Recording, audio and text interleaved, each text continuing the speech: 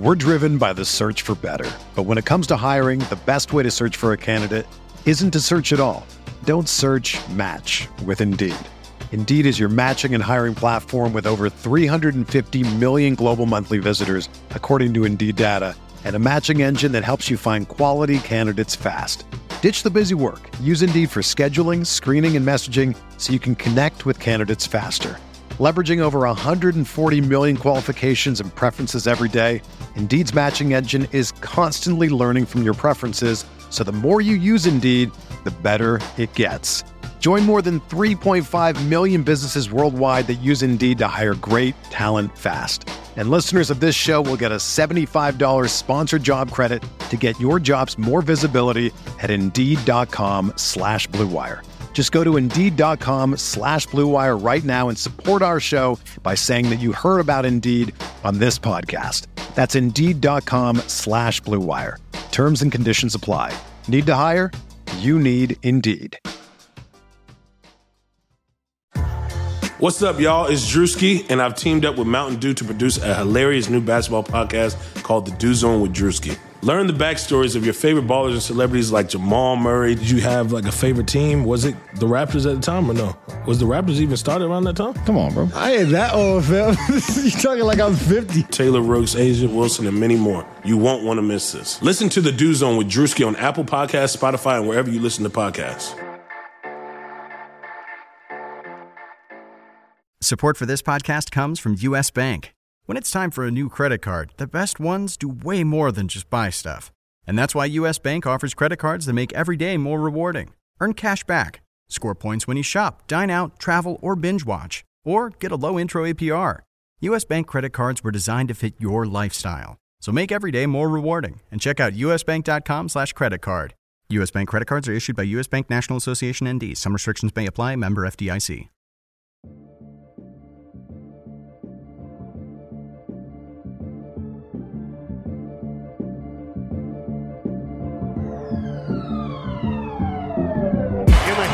Waiters, 3 seconds left for 3 in the win.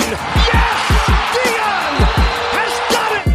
I watched Marcus Morris handling the ball like he was a point guard. I watched them give the ball to Julius Randle. This brother was dribbling the ball up the damn court. First team all defense. First team all defense. I don't know about this, but Rihanna just walked in front of me. Are you kidding me? Welcome to RotoWire NBA podcast. It is Tuesday, June 9th. Nick Whalen back with Alex Barutha.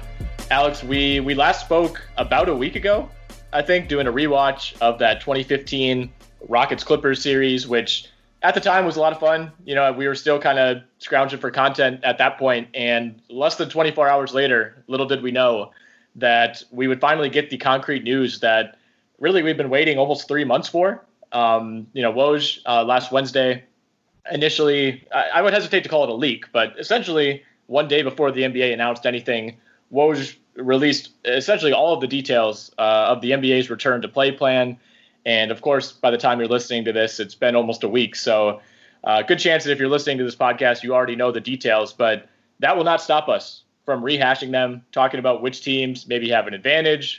We got some news as far as certain players being available, certain players not being available, what that all means. But when you saw the news on Wednesday, when Woj tweeted it out, I think around 11 a.m. our time, what was your reaction? Is this kind of what you expected in terms of the number of teams, the format? What were your initial thoughts? I think I was surprised that it included 22 teams.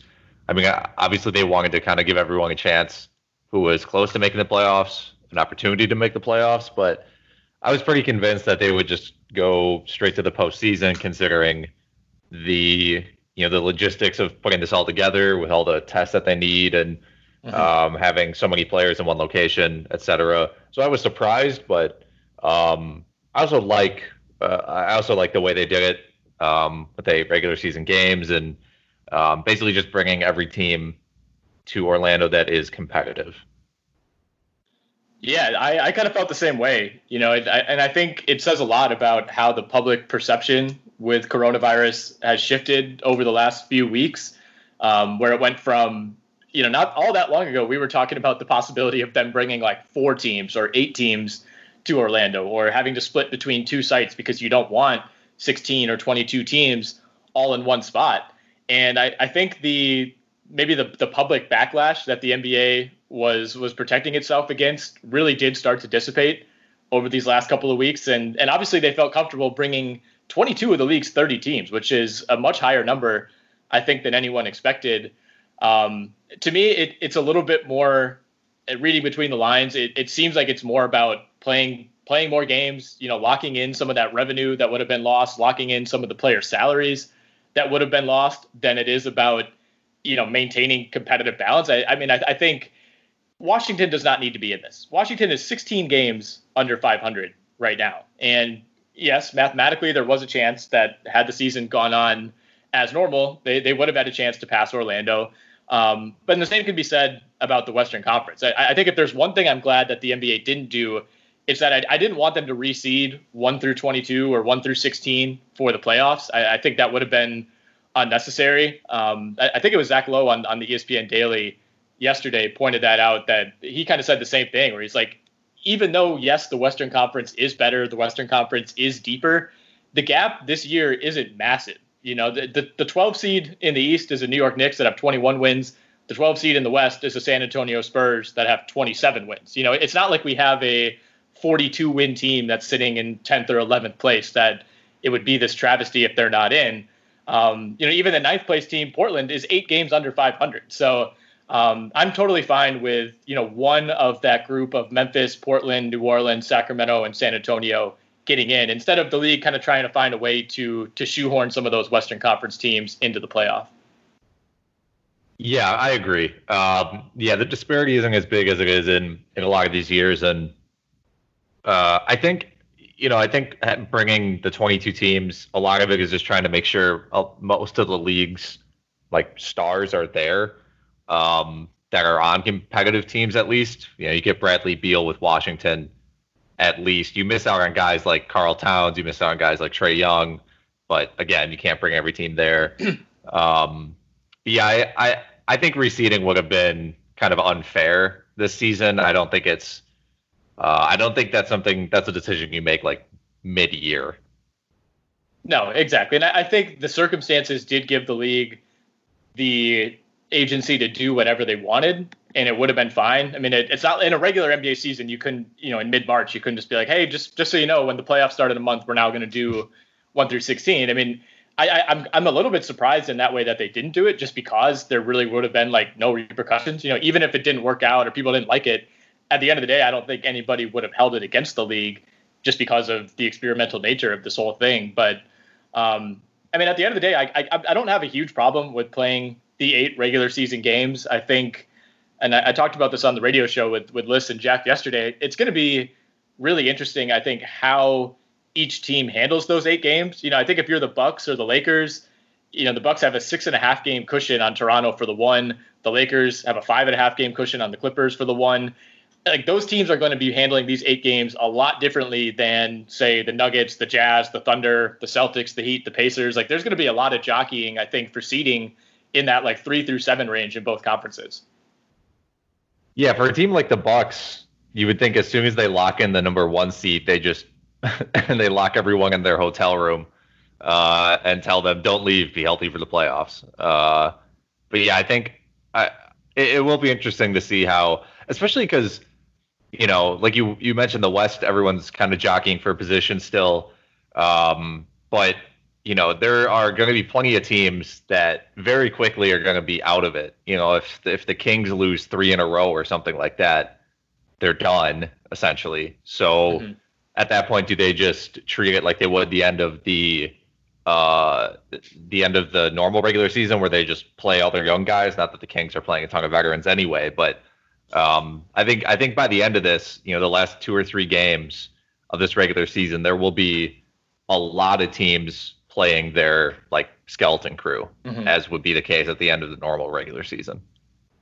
Right. Very true. I mean, one of the last teams to sneak in, the Spurs, they just announced yesterday that LaMarcus Aldridge apparently underwent season-ending surgery back in April. And we had no idea about this. And he's just not going to be a part of that team. And I don't think anybody was really expecting the Spurs to be the team that challenges Memphis for the 8 seed, but without Aldridge, you could virtually cross them off. So I agree with you. And one thing that Liz asked me yesterday was, do you think that in that scenario you laid out, with the Kings, maybe they start 0-3 and they're mathematically out of it, or the Bucks win their first 2 and lock up the 1? Like, is there going to be backlash if Giannis only plays 3 of these first 8 games? My answer was no. I think that people will just be happy that basketball's back. I think people will understand that, especially in the Giannis circumstance, you're playing for something bigger. It's not like that's the last time you're going to see Giannis. He's going to play every single playoff game a week later. What are your thoughts on that? I agree. Plus, you're dealing with coronavirus, so like every time they step out on the court is like added risk, and you don't necessarily want to add any risk that is unnecessary. So I don't think there will really be any backlash, because I think we're gonna basically be in the playoffs very soon, and right. I'm not too worried about that. Right, and I think that these initial games will fly by, and I think the notion of the tournament, like the play-in tournament, sounds really cool. And when you read that first report that came out on Wednesday, I think that was maybe like the most revolutionary thing that the NBA is trying. But to call it a play-in tournament is pretty generous. It's a 2-team mini series, I guess. I don't think tournament is even the right word. I mean, it could be over in 1 game if, let's say it's Memphis and Portland, and Memphis wins right away and they're the 8. That's just it. I don't think it's a true play-in tournament like maybe we thought we were going to get a couple weeks ago. No, I mean, I'm glad they implemented something like that. But yeah, I agree. I mean, earlier it seemed like we might get some sort of like every team in the league, or we were talking about the group stage thing before, and right. But in the end, it's just ended up being very normal. Support for this podcast comes from Wild Turkey Kentucky Straight Bourbon Whiskey. Let's tune in to their one-on-one with Jamal, a real bartender from Old Fourth Ward in Atlanta. I really get into the backstory of whatever I'm pouring, out of respect. There are literally years of experience behind these bottles. Wild Turkey, same recipe since 1942. If you want a true classic, this is what you want to order. Wild Turkey. Wild Turkey Distilling Company, Lawrenceburg, Kentucky. Copyright 2020, Campari American, New York, New York. Never compromise, drink responsibly. So I sent you a headline earlier this morning. Joe Vardon for The Athletic was on a Cavs podcast this week, and he revealed that the Cavs are apparently really upset. I think the word he used, and cover your ears, he said they were pissed that they were not included in this tournament. The Cavaliers are the second worst team in the league. They are 19-46. They're in last place in the Eastern Conference. I mean, do teams like the Cavs, the Bulls, the Knicks, the Pistons, the Hawks, and in the West, it's only 2 teams, Minnesota and Golden State. Do these teams have any case to actually be upset about this? No. I mean, they're going to say that they want the opportunity to develop their young players, et cetera. Right. But nobody wants to watch these teams. Like the cutoff that the NBA used is like the competitive cutoff, where these bottom 8 teams that aren't in it just are not competitive basketball teams. And like maybe, I can see like Chicago being upset because they're like, well, we're finally healthy now. We're better than our record indicates. But like, I don't know, man. There's only so much you can do in the situation. And I think 22 teams is actually like more than enough in this case.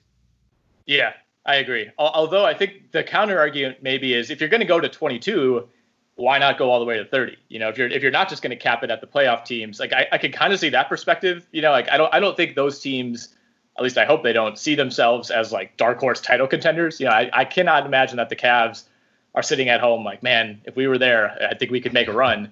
I think it's more like, look, if 22 teams are going to be playing 8 regular season games, why not just bring the other 8 and let them participate at least in the end of the regular season? But it does sound like, shortly after all this was announced, Woj and the NBA followed up, and it sounds like those 8 teams are basically going to get together for like an NFL style OTA mini camp, like almost a mini summer league. So whatever development that you're maybe losing out on by not being in Orlando, I think the NBA is going to hope to find a way to recoup that for those 8 teams. Yeah, I think that would make sense. So I mentioned LaMarcus Aldridge. He will not be participating for San Antonio.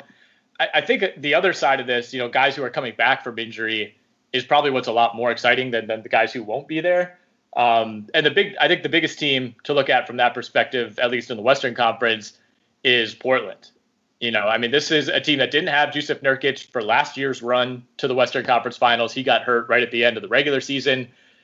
The expectation, from what we've heard, I mean, I don't think they've really said anything definitive, but he was basically on the cusp of coming back in mid-March. And, when you fast forward now to basically August, by the time this thing really gets going, it's hard to imagine that he won't be available. I think the question for Nurkic specifically is how comfortable will he be on that leg? I mean, this is basically a Kevin Ware, Paul George style injury. And with Paul George, I think his happened in August, and he came back at the end of that next season. So he was back in 8 months and looked like a complete shell of himself, but was back to MVP caliber Paul George essentially to begin that next year. So if you're kind of following that same timeline and you're assuming that Nurkic has used these last couple of months to build up strength, I think there's a decent chance at least that he comes back and looks like a really productive player for them. Maybe it takes a couple games to get there, but I wouldn't expect him to be on a 12-minute limit, to begin this. Yeah, both him and Zach Collins, I think, are expected to be healthy enough to play, which is really interesting for them because their front court depth was their problem all season. Right. And you can take, you can basically, I don't know, maybe they'll try to split minutes between Nurkic and Whiteside. And then you can take some minutes away from maybe Carmelo to give them to Zach Collins. No, not possible. But yeah, I mean, I think if the Trailblazers are fully healthy, I mean, there's a chance they could rattle off. Mm-hmm. I mean, they could easily win 6 of the 8 games if they're completely healthy and Nurkic and Collins are as good as, they kind of live up to the potential even post injury. So for one, I saw this on Twitter yesterday, and I'm really upset that I didn't think of this. Melo has a potential to go off in this format, right? This is basically the Chris Brickley gym Instagram videos from the summer, right? I mean, that's what these games are going to look like. This is exactly his comfort zone. I think so. I don't know exactly what their schedule is, but hopefully, we can, we can see him. I mean, maybe they'll allow him to play in a hoodie. Right. I was going to say, the NBA has yet to clarify its hood policy in Orlando. Right. Maybe he can claim it's for health purposes or something like that. I mean, maybe he can put a mask. They have those giant warm-ups with the hoods. Maybe he can just zip that over his face too. Just claim it's a corona precaution. Yeah, I think that's very possible. So I think it's a distinct possibility that the Blazers are the team that maybe challenges Memphis most for that 8 seed. I think the Pelicans have just become vastly overrated. I know it's become weird to criticize the Pelicans. People talk about this team they've won every single game since Zion came back, and that's just frankly not the case at all. I mean, they lost 3 of their last 5 games before the break. I mean, it's not like this team was on this crazy run whatsoever. They were basically a 500 team, over the last month or so before the shutdown. I think that they're overrated, and I think Portland, having Damian Lillard, having, in my opinion, a better and certainly a more experienced core in place, is the team that could really give Memphis a run. My question is, if you're the Lakers and you're assuming that they're going to hold on to that 1 seed, you still want to play Memphis, right? I think I'd rather play Memphis than definitely Portland, definitely New Orleans. Memphis versus Sacramento is kind of a toss-up. I think we could cross Phoenix and San Antonio out. Those teams are going to be there, but they're not really in contention. If you're the Lakers, what matchup would you prefer in round 1? I think Memphis. You're right. I mean, I think they're just the least experienced team. You got rookie point guard, and just not a ton of experience depth on the roster at this point. So I think out of those 3 teams, even though they have the best record, I think they're the worst of those 3 teams right now.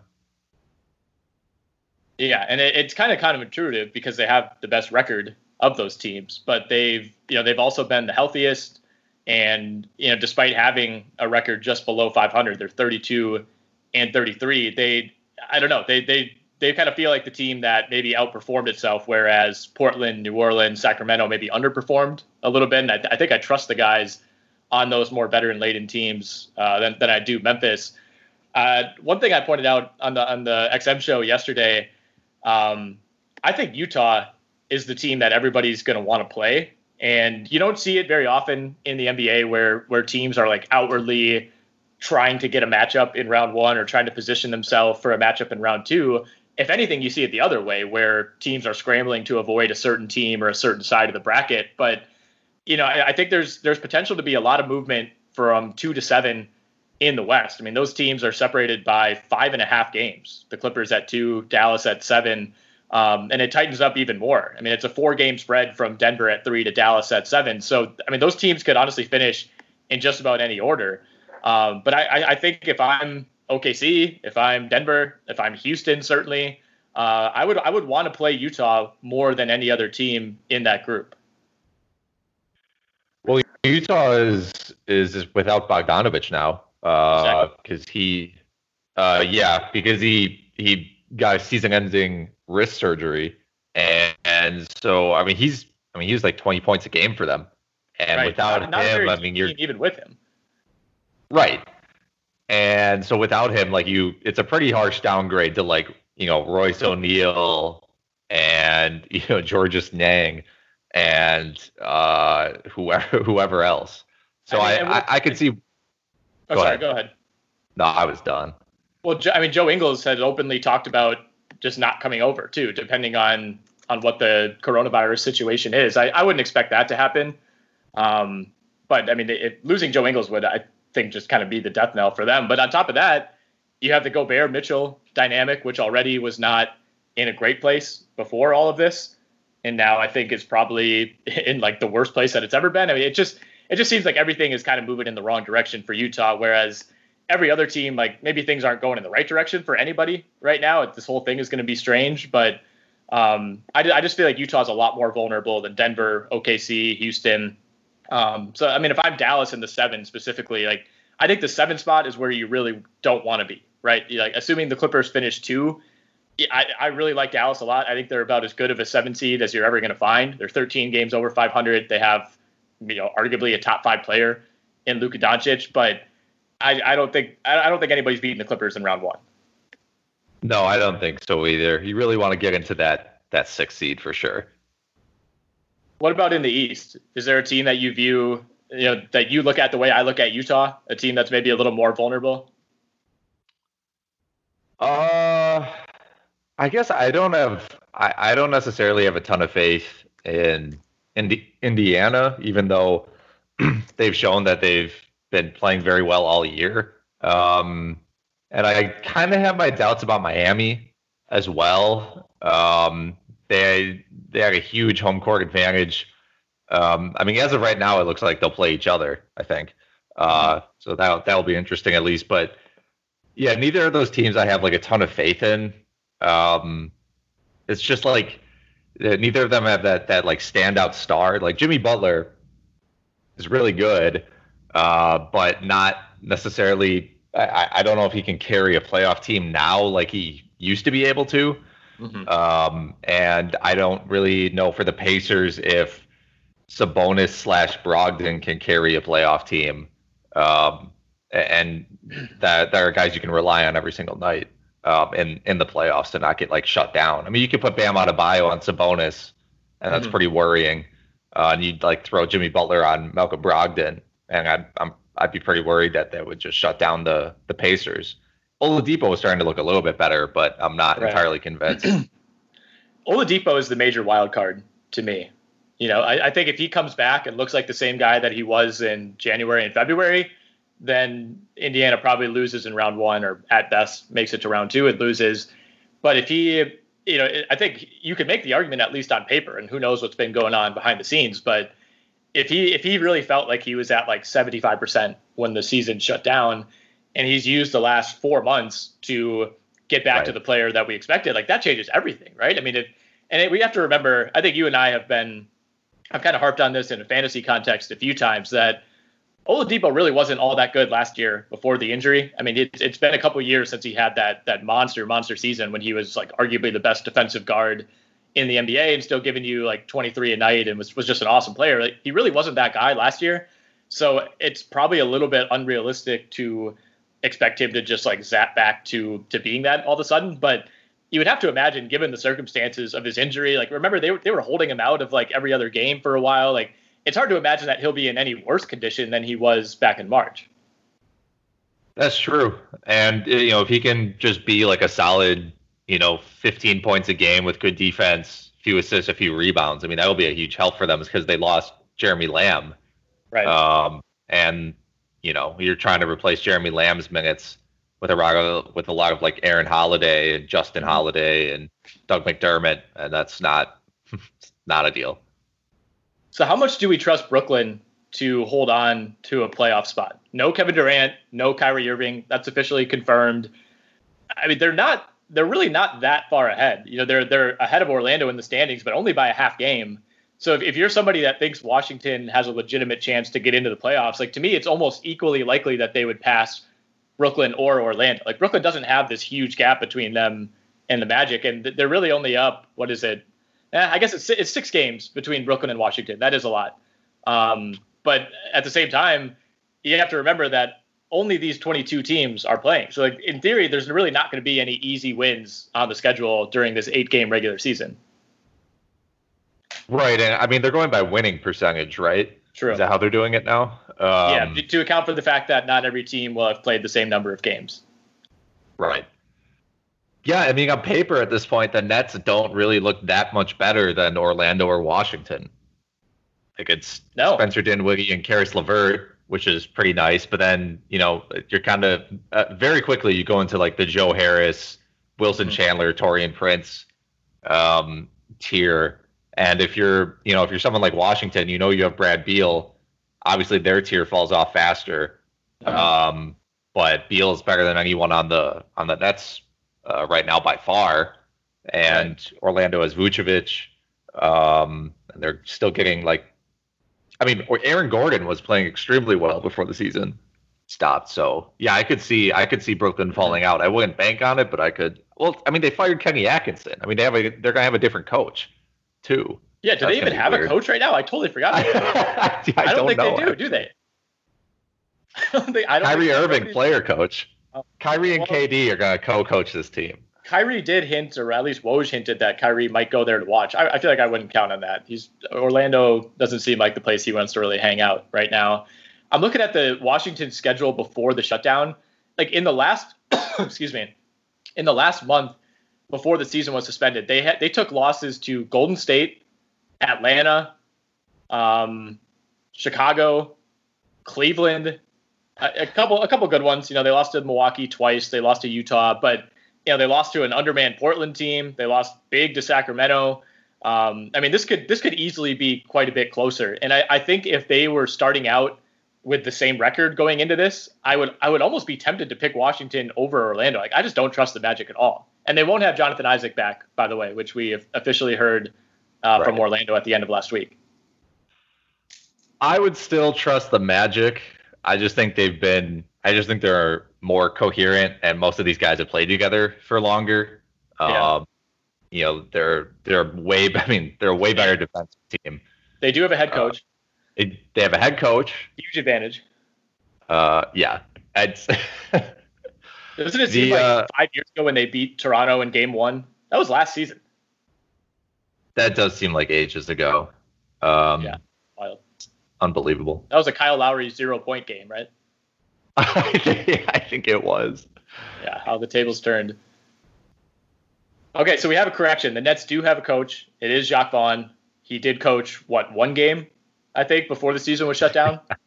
I think so, yeah. Very memorable one game. Yeah, now that I think about it, that would have been a bigger story, right? You'd be like, oh, man, we need to get a coach. The season is resuming in 6 weeks.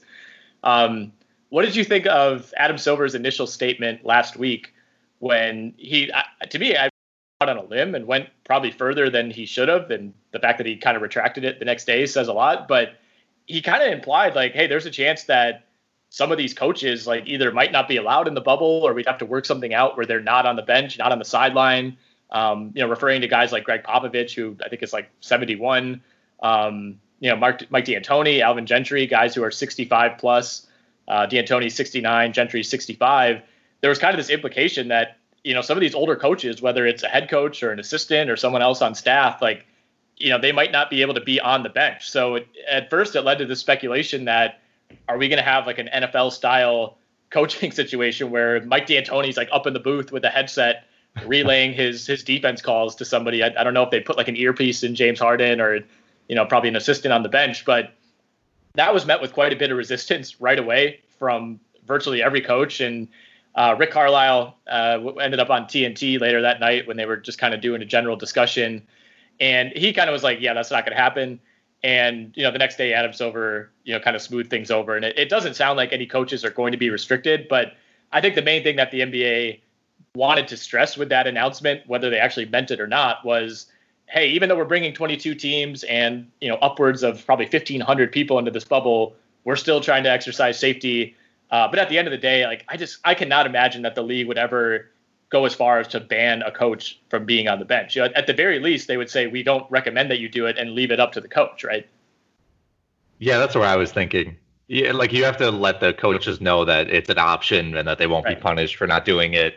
And that, the league, I think, wouldn't want, maybe some of it was the league making sure or trying to make sure that if a coach didn't want to show up, that fans wouldn't blame the coach or that or the fans would put the blame on the league instead. But yeah, you have to just, I guess, let these guys make their own decision. I can see some of them leaving early. I could see Popovich dipping out after game 5 if they lose, 4 in a row or whatever. Yeah, no, that's totally possible. I could see that if they were officially mathematically eliminated for sure. Right. But even if they do leave it up to the coaches, which I think will ultimately be the case, at the end of the day, I think it's up to everybody, right? We haven't seen this yet, but if a player, if an older player, obviously there's no 70-year-old players in the NBA, but if, Jared Dudley says to the Lakers, look, I have a family, I don't feel comfortable, maybe a lot of these guys, live with their parents, take care of grandparents, things like that. I don't think that the NBA or a team would actually stop them. I think the bigger message is that almost universally players want to play and certainly coaches want to coach. Right. Yeah. And it seems like they're going to be very proactive with how often players are tested and everything like that. It sounds like they're going to be tested at least once a day. Right. And so you figure if you're an older player, older coach, that when you're out there on the court, nobody in that building has coronavirus. Right. So if you got it somehow, then how did you get it? Exactly. I think there's an argument to be made that you're much safer in the bubble than you would be outside of the bubble, right? Especially as things start to open up. In most major cities, most of these guys all live in a major city, obviously where the team is located. You're a hell of a lot safer in a extremely, they're taking every precaution possible, kind of unlimited money to make sure this works. You're way safer in Orlando than you would be just hanging out at home in New York or LA or Boston or wherever. Yeah, that's a good point. I didn't really think of it like that, but if everyone's being tested every day and everything's being cleaned, a ton, right? Not that things in cities aren't being cleaned, but it's a smaller zone, so the attention to detail can be greater. Then yeah, I think being in the bubble can be actually a lot safer than otherwise. Yeah, right. And same thing that you said. I'm not implying that places are doing a bad job of being clean, but I would trust the NBA and its funding and its infrastructure to make sure that every single thing in this bubble is sterile, as opposed to the 17-year-old kid at Pick and Save who's disinfecting the carts. I just think that the steps are going to be there, and it's actually going to end up being really safe. And you start to hear a lot of talk about what's going to happen, what's the contingency plan if LeBron James tests positive for corona. Maybe I'm just being too optimistic. I just don't think that's going to happen. I think we're going to get halfway through this thing and look back and be this is actually going pretty well. Yeah, I think it depends on how strict exactly the bubble is. Yeah. I know they want players to be able to interact with each other, maintain social distancing, etc. But yeah, depending on how big or how I guess strict the bubble is, then from what it sounds like, it doesn't really sound like that. But LeBron, if LeBron contracted coronavirus, it seems like something weird would have had to happen. Right. And so I guess that's a good vibe that it seems like that's the case. Maybe one argument to the contrary is that I would bet at some point between now and mid-October, 1 or 2 players have to leave the bubble. Let's say a family member outside the bubble passes away, or there's some sort of emergency. There's no possible way that all these guys are going to stay self-contained in the bubble the entire time. And on the other side of that is the fact that, the pool continues to narrow as we get deeper. You don't have 22 teams staying there through October. By that point, you'll be down to 2 teams and the risk is astronomically lower. But yeah, and the NBA has said, I think if somebody leaves the bubble, there's a 10-day quarantine period required. They have to pass 2 consecutive tests, proving them negative. So they're already laying it out there. Like if you have to leave, because I think at some point they know somebody will have to. I mean, the league's not going to prevent somebody from going to a funeral if it's a close family member. So it'll be interesting to see how that's handled. I mean, I'm sure it's a bridge they'll have to cross at some point. Another aspect of this, kind of related to Corona and more so related to just the kind of general restructuring of the league calendar.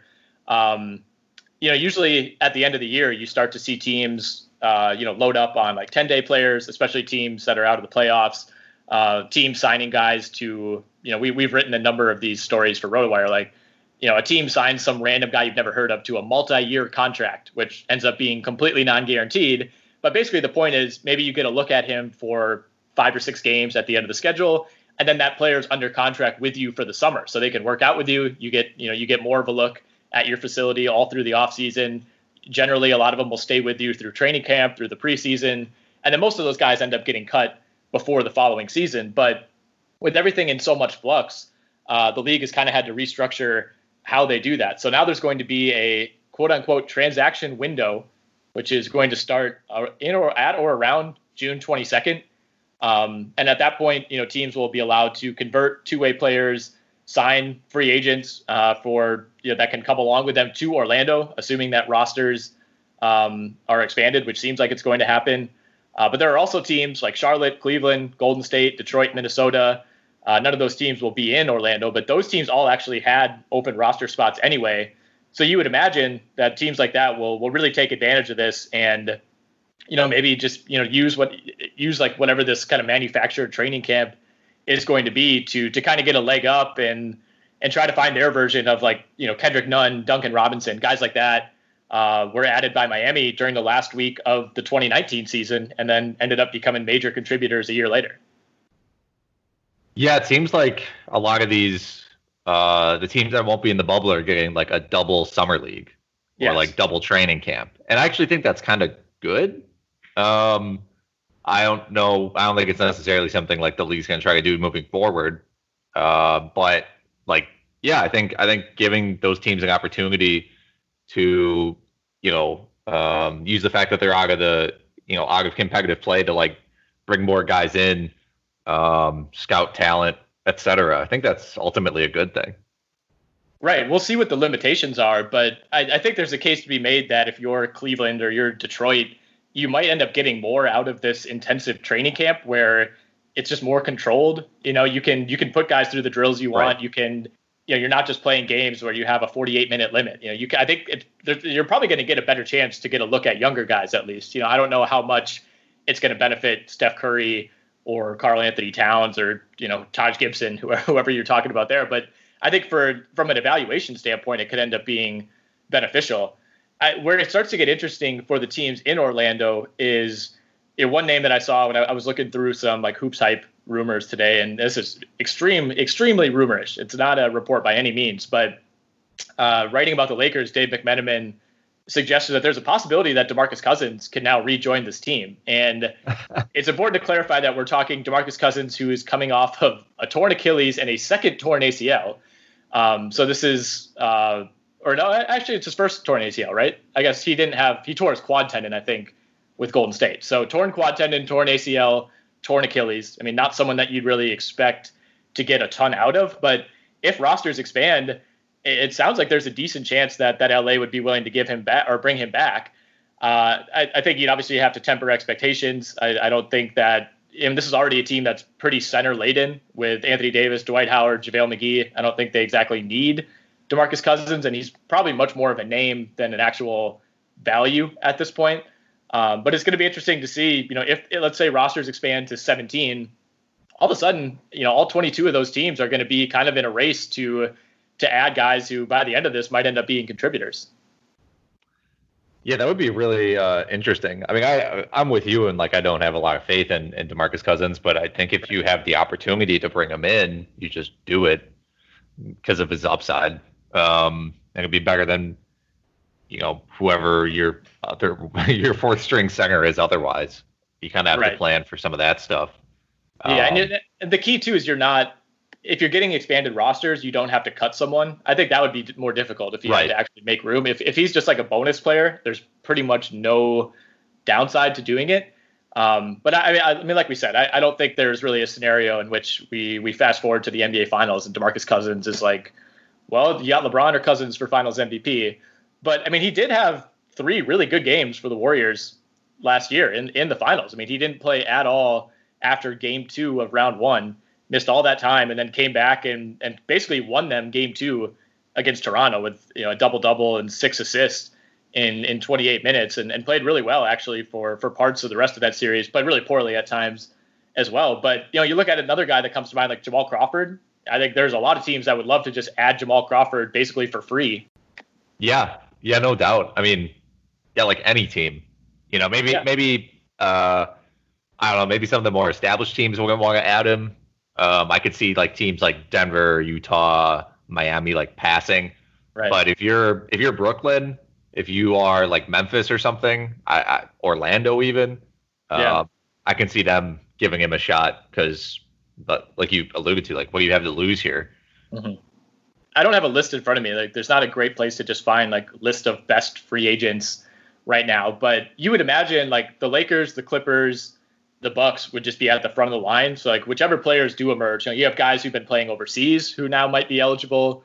Like there's a decent chance that someone or some ones who are picked up during this expanded roster period, assuming it does happen, would end up playing a decent role for one of these teams. And the better teams are obviously deep enough that the hope is you wouldn't even have to dip that far into your roster, but you never know. Yeah. So we could revisit some odds for both the awards and for the playoffs in Orlando. There's really nothing groundbreaking here. DraftKings Sportsbook has odds on all of the lower teams, basically 7 and below in each conference to reach the playoffs. Those are almost exactly what you'd expect. Memphis is the heavy favorite to reach the playoffs in the West. They're at -150. The next lowest is New Orleans at +400, and then you have Portland at +450. Things drop off quite a bit after that. But I mean, I think that goes along with what you'd expect, right? Yeah. I think that's all in line with what would have been the case anyway. And even if you think Portland or New Orleans can close the gap, like if you're assuming that Memphis is going to finish 8th, whether that triggers the playoff or not, like they still have to be the heavy favorite just because of the fact that they just need to win 1 game as opposed to 2. And I think even if you don't trust Memphis that much, that has to be baked into the odds. Right. Eastern Conference winner, the Bucks are still the heavy favorite. They're at -165.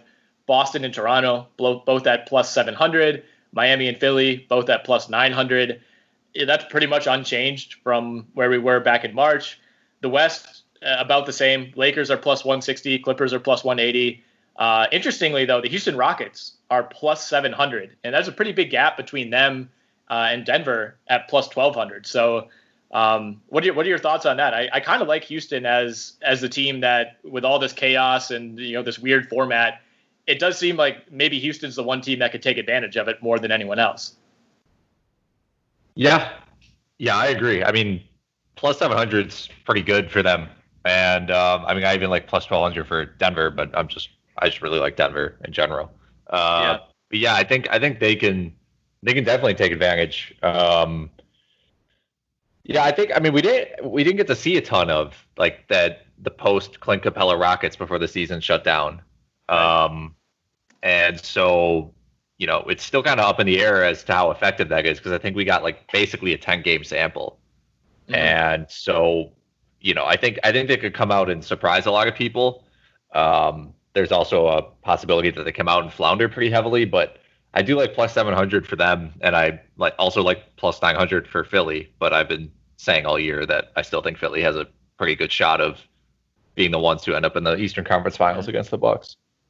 I think those teams are actually really similar, not in their style of play, but in how they're viewed. Like I think the upside is higher for Houston than it is teams that are technically better than them. To me, like even though I'm with you, on paper, I like Denver more than Houston, but at the same time, like I would give Denver zero chance to beat the Lakers or the Clippers. Whereas even though the Rockets are like objectively a worse team than Denver, for some reason, I could see them like having a fighter's chance against the Lakers or the Clippers, if that makes sense.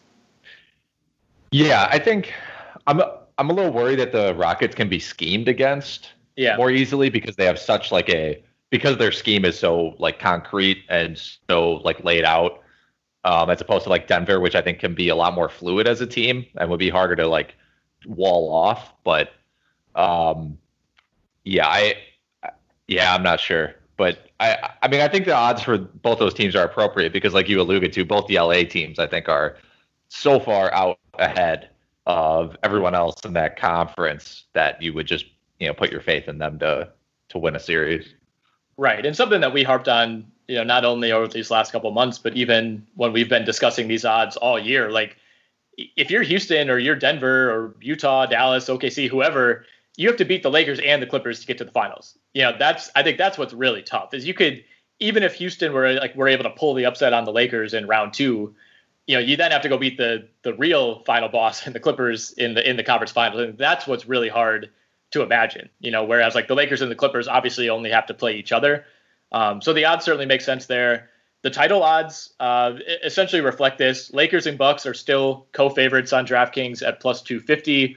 The Clippers are slightly behind now, a little bit further behind than they were for much of the regular season. They're at plus 333. Then you have a sizable gap to Houston, again, at plus 1,300. Boston at plus 2,000. Toronto plus 2,200. And the Sixers at 28-1. So we haven't talked much about the Sixers. I'm with you, though. Like I said, I kind of see them as like the Houston of the East, where even though the results on paper have not been there whatsoever, once every 2 weeks they would have a game where you're like, is this team the best in the NBA?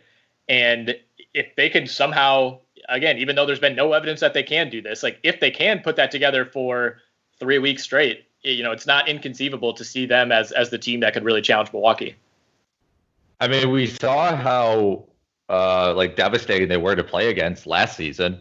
Right. I mean, they were basically a bounce away and from going to the Eastern Conference Finals. And you kind of wonder like if they have their issues in the regular season, but when it really comes like down to crunch time, that they kind of not flip the switch, but they're able to just kind of, I don't know, maybe it meshes differently. Maybe it's playoff basketball kind of favors their style more. But like 28-1, I understand the odds are high because they have to get through the Bucks, which are one of the favorites. But I mean, if the NBA Finals was a 3-game series, for example, and you had 3 games between like Philly and one of the LA teams, I would feel like, I mean, if I was getting 28-1 odds on that, I would that's a life savings bet to me. But I still feel like those are good odds. And I also, I think the Clippers being third, in the, not third in the odds, but what was their number again? Plus 330 or something like that? Yeah, plus 333 on DraftKings. I don't know. I mean, I feel like this break benefits them a lot, right? Because Paul George and Kawhi Leonard were both, Kawhi always has his injury, but Paul George was coming back from injury. And I think having all this time off, really benefits Kawhi, who basically got a ton of rest and is now presumably as healthy as he's ever been for a playoff run, other than, before the injury. But I think, I think this shutdown benefits them. I agree. And they're still a great team, but they were, shuffling a little bit at the time of the shutdown. I mean, they had just lost to the Lakers, and it kind of seemed like they were at their most vulnerable that they had been all year, which again isn't saying much when you're talking about a team that's as good as they are. But I think the Lakers, it seemed like had all the momentum at the time, and then that was just kind of sucked away. Whereas the Clippers were kind of moving in the other direction. Even as good as this top 3 is, Lakers, Bucks, and Clippers, I'm with you. Where I think one of those teams is winning the title. I'm extremely confident in that. I don't know which of the 3 it's going to be. But at the same time, I don't think they're so far ahead of the rest of the field that it would be a non-competitive NBA Finals. Even if it's like you said, let's say it's Lakers Sixers, I don't think that's a Lakers in 4 type of series at all. I think these lower teams, even a Boston, even a Toronto, Even Miami, you know, I don't think those teams are getting there, but if they were, like, they're good enough, and they have these, you know, kind of multiple schemes that they can throw at you. Like, I don't think this would be like a cakewalk, you know, Nets Lakers type of series that we would see 20 years ago. No, and kind of with like the downfall of the Warriors, for lack of a better term, like the league is more balanced than it ever has been. So we've been used to basically the past, 5, 6, 7 years of, basically like LeBron versus the Warriors, and the Warriors being this insane title favorite. I think like last year they might have been like minus 580 or something insane like that to win the title.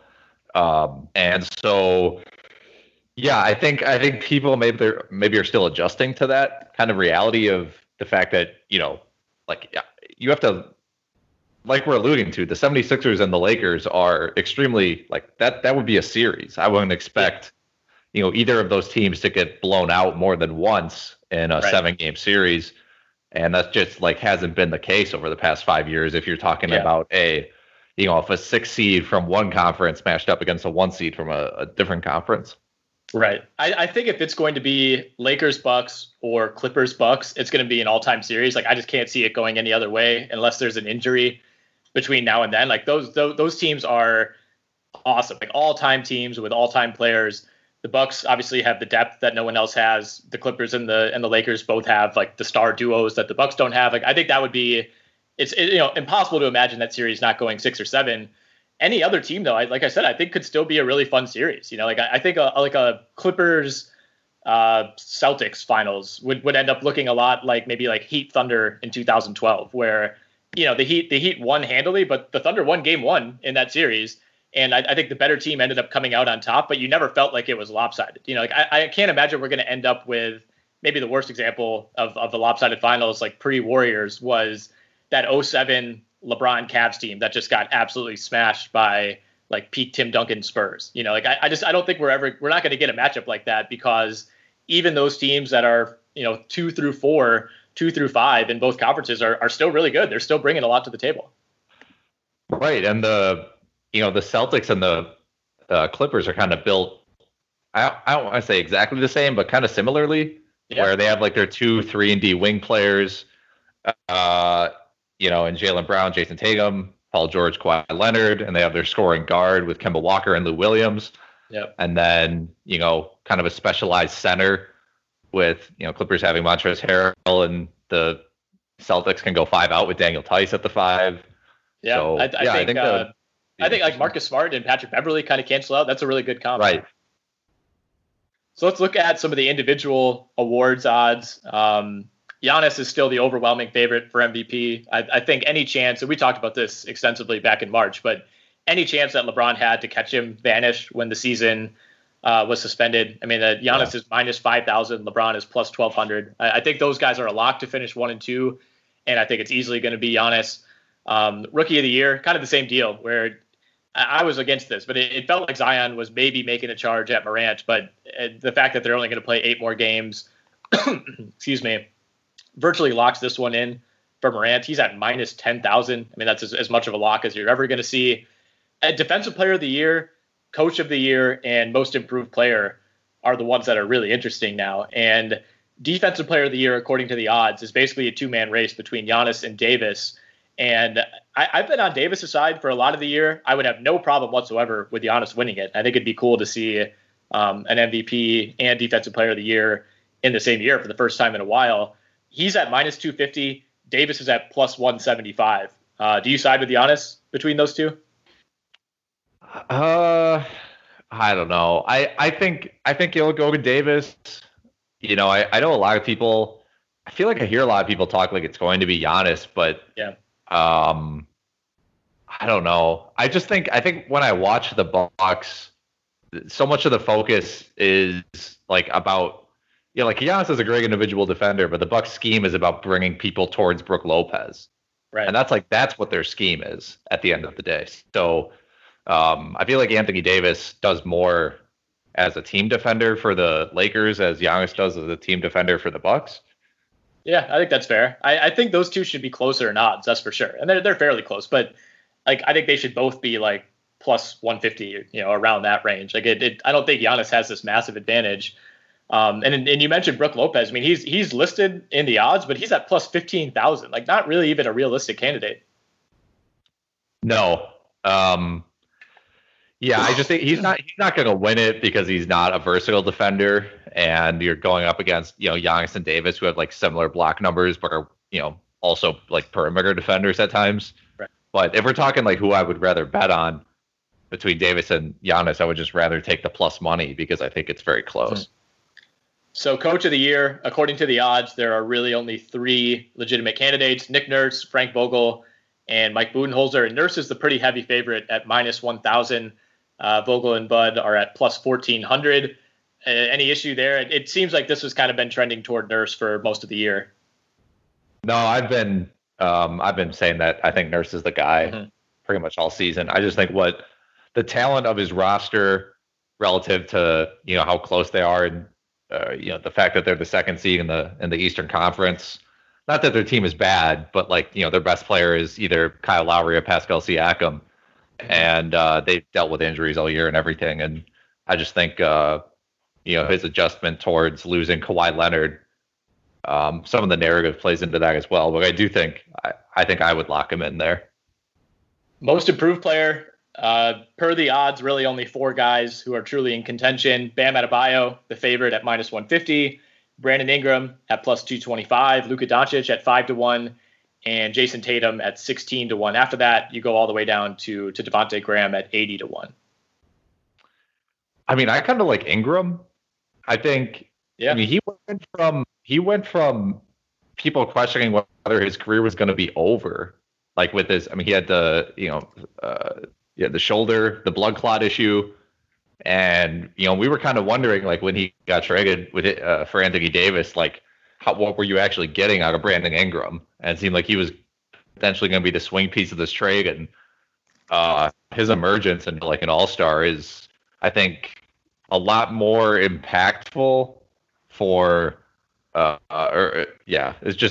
really impactful. Not that Bam doesn't deserve to win it. Not that Bam's emergence wasn't awesome. But I don't know. I would rather side with Ingram here. Okay, so when are we going to get the deep dive into could the Lakers have kept Ingram instead of Kuzma? Because somehow the Lakers have taken no heat for this whatsoever, and the reporting at the time was all. You remember the deal was hinging on Kuzma. Would the Lakers include Kuzma? And they ultimately didn't. What if they had just included Kuzma and kept Ingram? Like, what this Lakers team could use? A third scoring option who averages 24 a game and is now shooting 39% from 3. I don't know how they've been let off the hook for this. And maybe I'm just uninformed, and they wouldn't have done the deal without Ingram, and New Orleans knew it all along that he was going to make this leap. But it's insane that they haven't really faced more flack for that. 2, I'm with you. I think these should be closer. I think this one is like 50-50 to me. I would have no problem with either player winning it. I think Ingram is the more traditional guy to win this award because his jump is just like more drastic, and the scoring I think is where it really jumps out. Like Bam's averaging 16 and 10, which is awesome, but I think some people who vote on this would just be like, 16 points, like that's not all that great. Ingram's averaging almost 25, with 6 rebounds, 4.5 assists, a steal. It took him like 11 games or something to hit more threes than he'd hit all of last season. He's really transformed himself in every phase of the game. He's become a drastically better 3-point shooter. He upped his free throw percentage by like 18 percentage points. There's a case to be made for both. Like, I think Adebayo, like his improvements are more intangible, I guess. They're harder to measure statistically. Like he's become a much, much better player, but unless you're watching 75% of the Heat's games this year, you might not know it in the same way that you know about Ingram. Yeah, I mean, I think Ingram should get the benefit here because he was a driving force of like playmaking. He had the ball in his hands all the time. To make a leap as a playmaker and as a scorer and as someone who has the ball in their hands constantly is way, I think, more difficult than to make the leaps that Adebayo took. Which was, he was a high post passer, which is good. He improved his assists, but I think he was always a good defender. He's always a good rebounder. He did improve his scoring a little bit, but I think those are easier jumps to make than what Ingram did. All right, you got anything else bubble related, NBA shutdown related, like literally anything to do with the league? No, I don't think so. Do you? I do not. No, I will, of course, shamelessly plug our NBA Fantasy Redraft Series, which we continue to crank out. We'll have 2017 up on the site later today. We're working on a couple other things, in the meantime. But as great as it is to have the NBA back, we still basically have like 2 more months. So, we still have a lot of content to fill before we can really start, the DFS projections and things like that. Yeah, that's true. All right, man. Well, we'll be back later this week, either doing a rewatch or kind of another newsy type of pod, checking in on things, but appreciate you taking the time.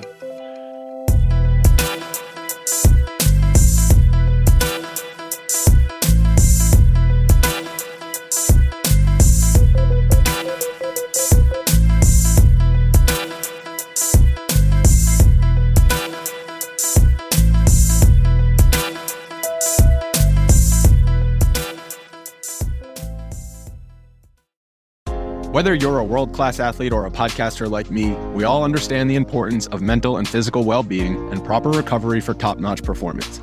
That's why I'm excited that Unified Healing is sponsoring podcasts on the Blue Wire Network. Unified Healing is a new and super innovative global network of wellness centers powered by Energy Enhancement System, or EE System. If you haven't heard of the EE System yet, then you'll want to listen up. This technology promotes wellness, deep relaxation, purification, and rejuvenation. Wherever you are across the globe, access to a center is easy and affordable. Interested in experiencing the EE System technology for yourself? Go to unifiedhealing.com/bluewire to learn more and find a center near you. That's unified, UNIFYD, healing.com/bluewire. No material or testimonials on the Unified Healing website are intended to be viewed as medical advice or a substitute for professional medical advice, diagnosis, or treatment. Always seek the advice of your physician or other qualified healthcare provider with any questions you may have regarding a medical condition or treatment and before undertaking a new healthcare regimen, including EE System.